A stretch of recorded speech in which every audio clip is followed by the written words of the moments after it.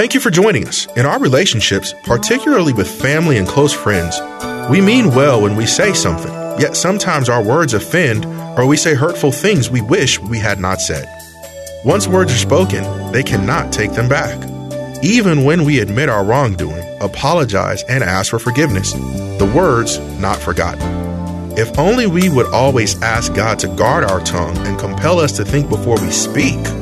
Listen with Bible pen and paper handy as Pastor Rander imparts how to communicate God's way.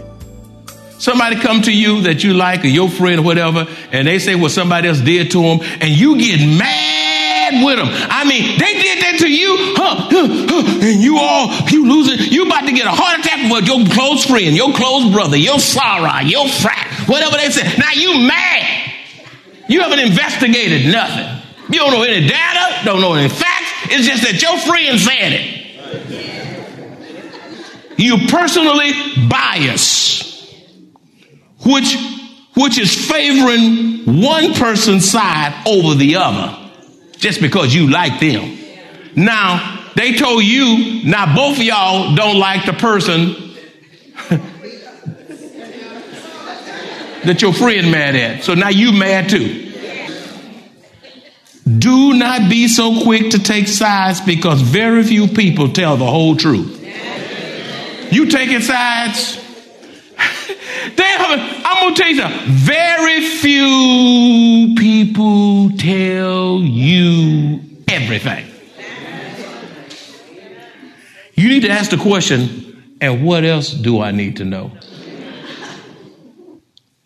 And if they don't tell you the whole truth and you're making a decision on not the whole truth, that's called deception.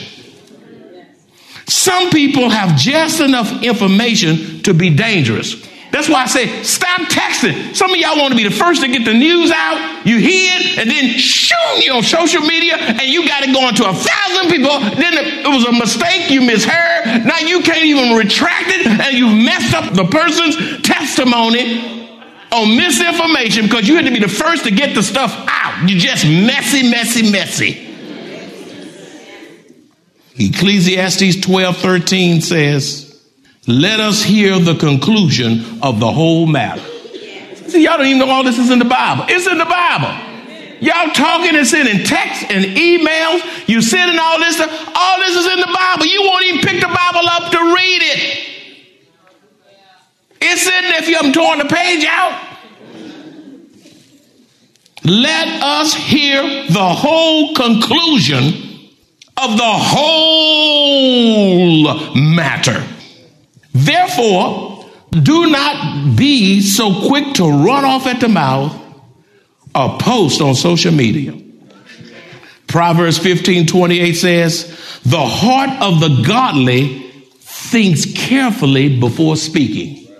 Now, when you're godly, when you love the Lord, the heart of the godly thinks carefully before speaking. Listen to this. The mouth of the wicked overflows with evil words. They can talk 5 minutes and they've said 10,000 evil words. The mouth of the wicked overflows with evil words. Number 4, ask the Lord to control your thought life and your tongue. Ask the Lord to control your thought life and your what? And your what? I don't understand it, how that tongue can be between an upper set of teeth and a lower set of teeth. And it can somehow break through and poison and kill up a whole lot of folk. Do you not know? I want you to hear me well.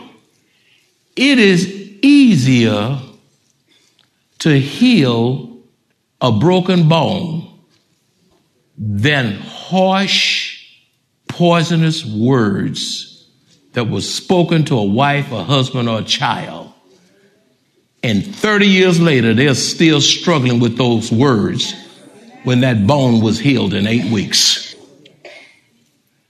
There's an old lie, sticks and stones may break my bones, but Words will never hurt. That's a lie straight from the pits of hell. They do hurt. Not only do they hurt, those words will kill. They'll kill your joy. They'll kill your dreams. They'll kill your vision. They'll sap all the life out of you. Be careful what you say. My mama told me if you can't say nothing good, just shut up.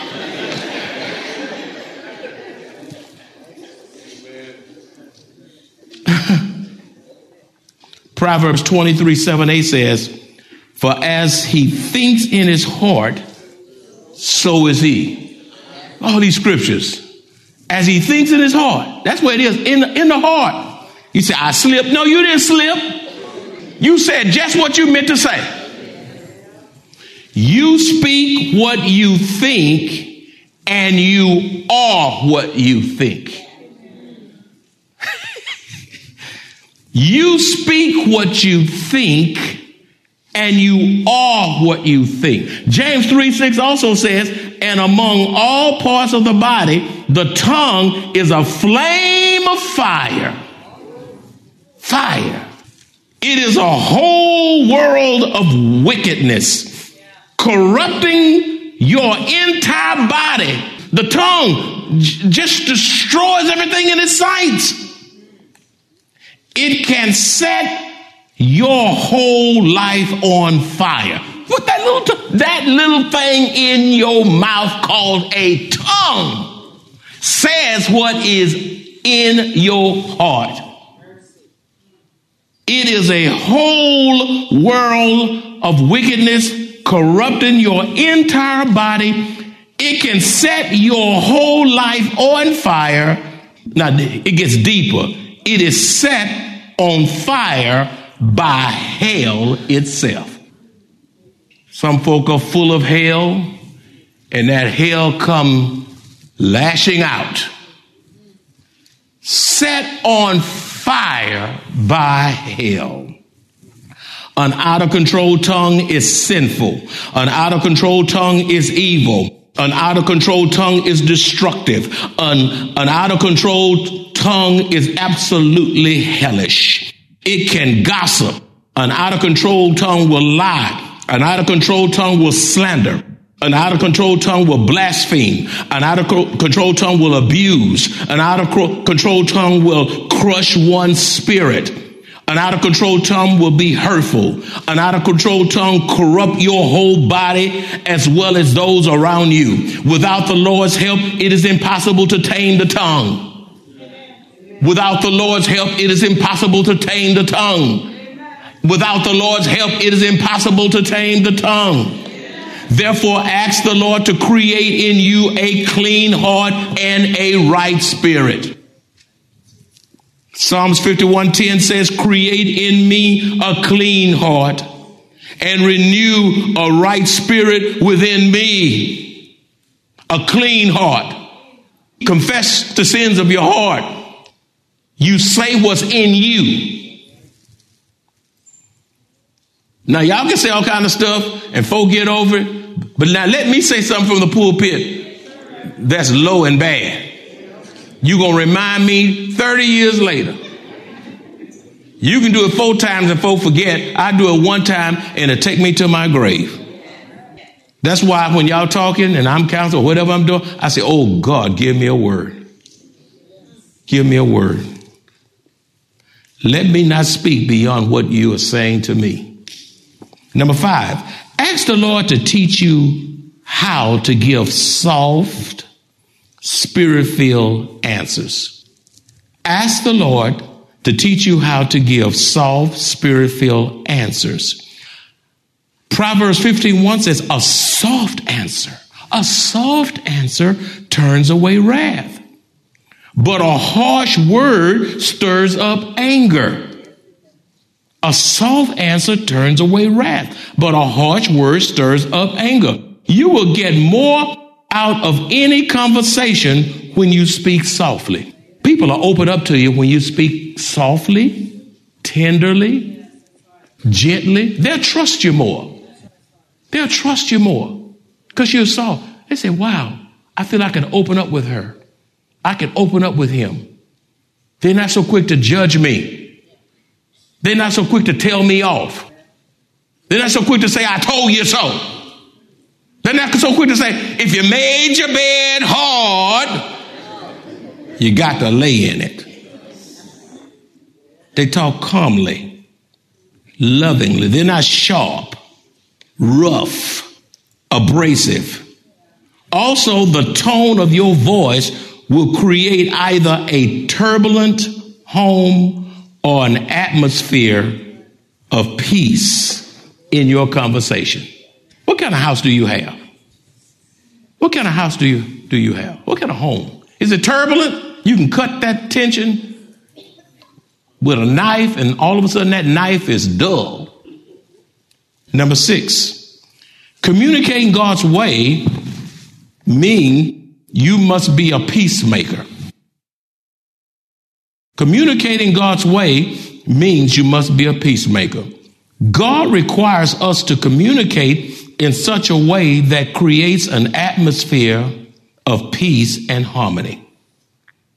Communicating God's way means you must be a what? Peacemaker. God requires us to communicate in such a way that creates an atmosphere of peace and harmony. Only when the Lord's peace abide in you can there be communication that reconciles broken relationship. Matthew 5:9 says, blessed are the peacemakers, for they shall be called the children of God. Only those who possess the peace of Christ in their hearts can be a peacemaker. Now, if it's hell in your heart, you cannot be a peacemaker. You're a hell maker. You raise hell wherever you go. A peacemaker has a peaceful family because he or she has the peace of Christ in their hearts. Therefore, it is incumbent upon us to have the peace of Christ in us so that we can experience Christ's peace around us. If you want to have peace around you, then you got to be peaceful. Don't expect a peaceful environment when you're raising hell. Number 7, for effective communication, we must be willing to compromise on non-essentials. For effective communication, we must be willing to compromise on non-essential and learn to accept each other's differences of opinion and personal preferences. The sky is not going to fall because of your personal preference. Stop fighting over preferences. Now, if that rascal going to say, I'm going to commit adultery, or she, then that's worth taking a stand on. They try to get you to be unethical, steal and do all this, then it's time for you to take a stand. But whether you want vanilla ice cream, chocolate ice cream, don't fight because your husband bought vanilla and you like chocolate.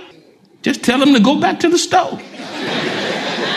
That's all. Just say, honey, could you go back? You say, I forgot. Well, I think you need some more, to get some more steps in on your counter. You know, could you? That's all you got to do. Just tell him to go back. Could you go back, please? And say please on it. Some of y'all, you haven't said please in so long, please got rust all over it. Rust all over it. You can't say please. You can't say thank you. Fix my coffee. Yeah. And man, let me tell you something. These men are good at that. Men, say what you want. Men, no, y'all can't even say it. You know you talk louder, man.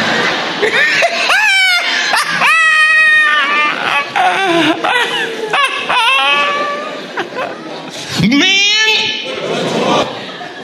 stop talking in one-word syllables to your wife. Communicate with her.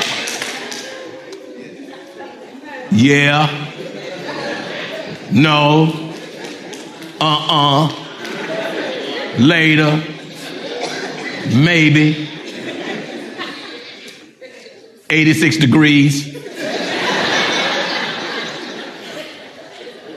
Golly, Siri says more than that.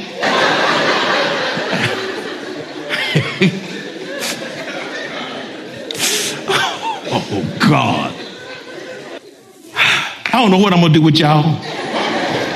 It's somebody right in this section that needs. Who is it? Who is it? No, I'm just messing with you. They looked at me and said, oh. No. For effective communication, we must be willing to compromise on non-essentials and learn to accept each other's differences of opinions and personal preferences. For example, compromise on the thermostat setting. Now, when your children want it cold, they need to pay up some. They want an icebox cold and they ain't paying 2 cents. Give them this money. Go. You wanted that cold? Cold cash, baby.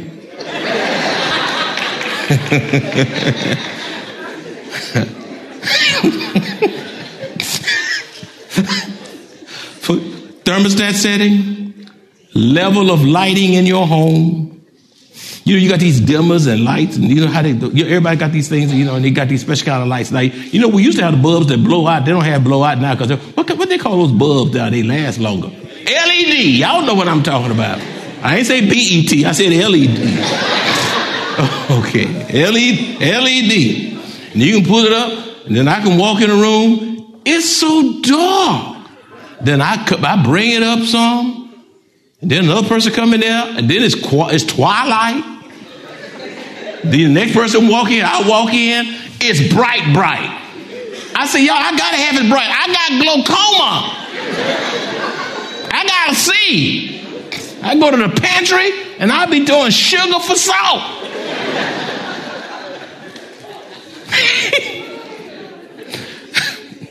You fighting over dirty dishes in the sink. The husband can want dirty dishes. He can say, I get it later. The wife say, no, let's clean it up. And y'all have a big fight because one wanted clean and the other want the dishes in the sink and do it when they get back. Man, just yield and go on. If she washing you dry, y'all just go and team up and get it done. Some things is just not worth fighting over. You're fighting over whether to squeeze or roll the toothpaste tube, whether the toilet paper roll is over or under, or your spouse's driving tendencies. I don't understand why the passenger can't just enjoy the ride. Just enjoy the ride. If it's making you nervous, pray. That increases your prayer life. I got one deacon, he take me to the airport, and he about to miss the exit, and then he always comes to a certain stop, and I'm on the other side. He said, Pastor, ain't no brakes over there. I said, I know it, but I'm trying because you can't.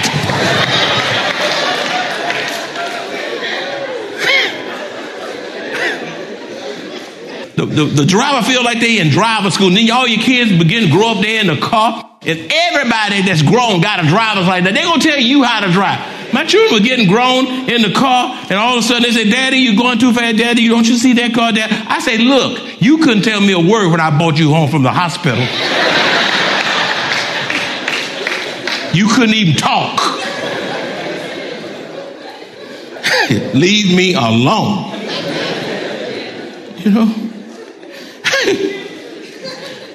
And be willing to compromise on non-essentials for the sake of peace.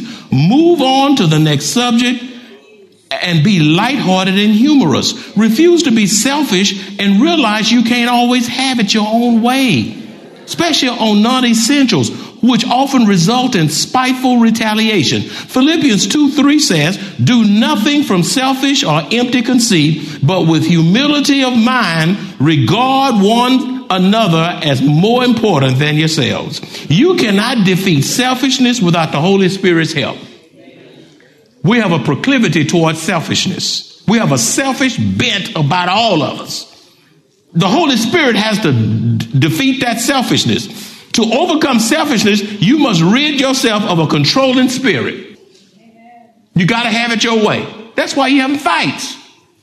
To overcome selfishness, you got to rid yourself of manipulation. You strategizing. The partner don't even know you're strategizing. You got a critical spirit. If you don't like what's going on, you didn't have your way, everything's negative from that point on. You insensitive. Some of you scheme. Some of you are prideful. Some of you want self-gratification. It's all about pleasing you and not the other. And look, you know you're selfish because you don't have a heart attitude where you can celebrate what's going on in the lives of others. You can celebrate what's going on in the lives of others. Number 8, a spirit of anger is one of the greatest barriers to healthy communication. A spirit of anger is one of the greatest barriers to healthy communication. Ephesians 4:31 says, let all bitterness. Then the next word is wrath. Look at that word wrath. You see that word wrath? W-R-A-T-H. Let's say wrath together. Say it. Wrath. Say it again. Wrath. Say it a little bit louder. Wrath. Ooh, that's a word, y'all. When a person is wrathful, this is to be fierce in their anger. They are boiling over in their anger. They are furious in their anger. They are even violent in their anger. Beloved, if you are around someone who is full of wrath, run for your life. Take cover. Get out of their way and don't say a word. You cannot talk sense into a fool. You can't talk sense to a fool. They're full of wrath. They're out of their mind. They're crazy. It says get rid of anger, clamor, and evil speaking. Put it away from you with all malice. If you are angry and full of wrath, there is no telling what will come out of your mouth. Your speech will be disrespectful, offensive, and disgusting. Your words will also bring harm, and you will crush the spirit of those you love the most because of your wrath. Many couples argue and fuss so much until it has become the norm in their marriage. They simply coexist in tension and strife. You've been married 30 years, fight, no joy. You won't kiss. You won't smile. You text before you talk. Galatians 5:15 says, if you bite and devour each other, watch out, or you will be destroyed by each other. Some of you have been fussing, fighting, and arguing far too long. You will stop fighting one another when you refuse to view your spouse as the enemy. Your spouse is not the enemy. I said it. You said they're not? No. Your spouse is not the enemy. And you need to become a united front to resist and fight the devil. He's your enemy. He's behind the scene. And he is wiping your family out. You killing your husband. You killing your wife. And Satan is saying, oh, good, I'm going to do this. And then you say, pow. And you do this. And you cuss him out. And you do this. And Satan said, get him, sick him. And you growl. And you bite. And you devour until you kill the marriage. Satan loves to take advantage of your anger. You need to write that down. Satan loves to take advantage of your anger. You must ask the Lord to deliver you from it. If not, Satan will exploit your anger to the detriment of your family and other relationships. Ephesians 4:26-27 says, be angry and do not sin. Ephesians 4:26-27 says, be angry and do not sin. Do not let the sun go down on your wrath. Never, husbands and wives, never go to bed angry with one another. Never. You say, why? One of y'all may not wake up. And it's bad when death interrupts your marriage and y'all had a knockdown drag out and you can't even kiss and make up. Don't go to bed angry. Settle your differences. Nor give place to the devil. The longer you are angry, the greater opportunity that Satan has to wreak havoc in your marriage. 1 Peter 5:8 also says, stay alert, watch out for your great enemy, the devil. He's the great enemy. You see that? The devil is your enemy, not your husband, not your wife. It's the devil. Devil. It says, stay alert, watch out for the great enemy, the devil. He prowls around like a roaring lion, looking for someone who he can devour. Don't be a sucker for the devil. And all God's children said,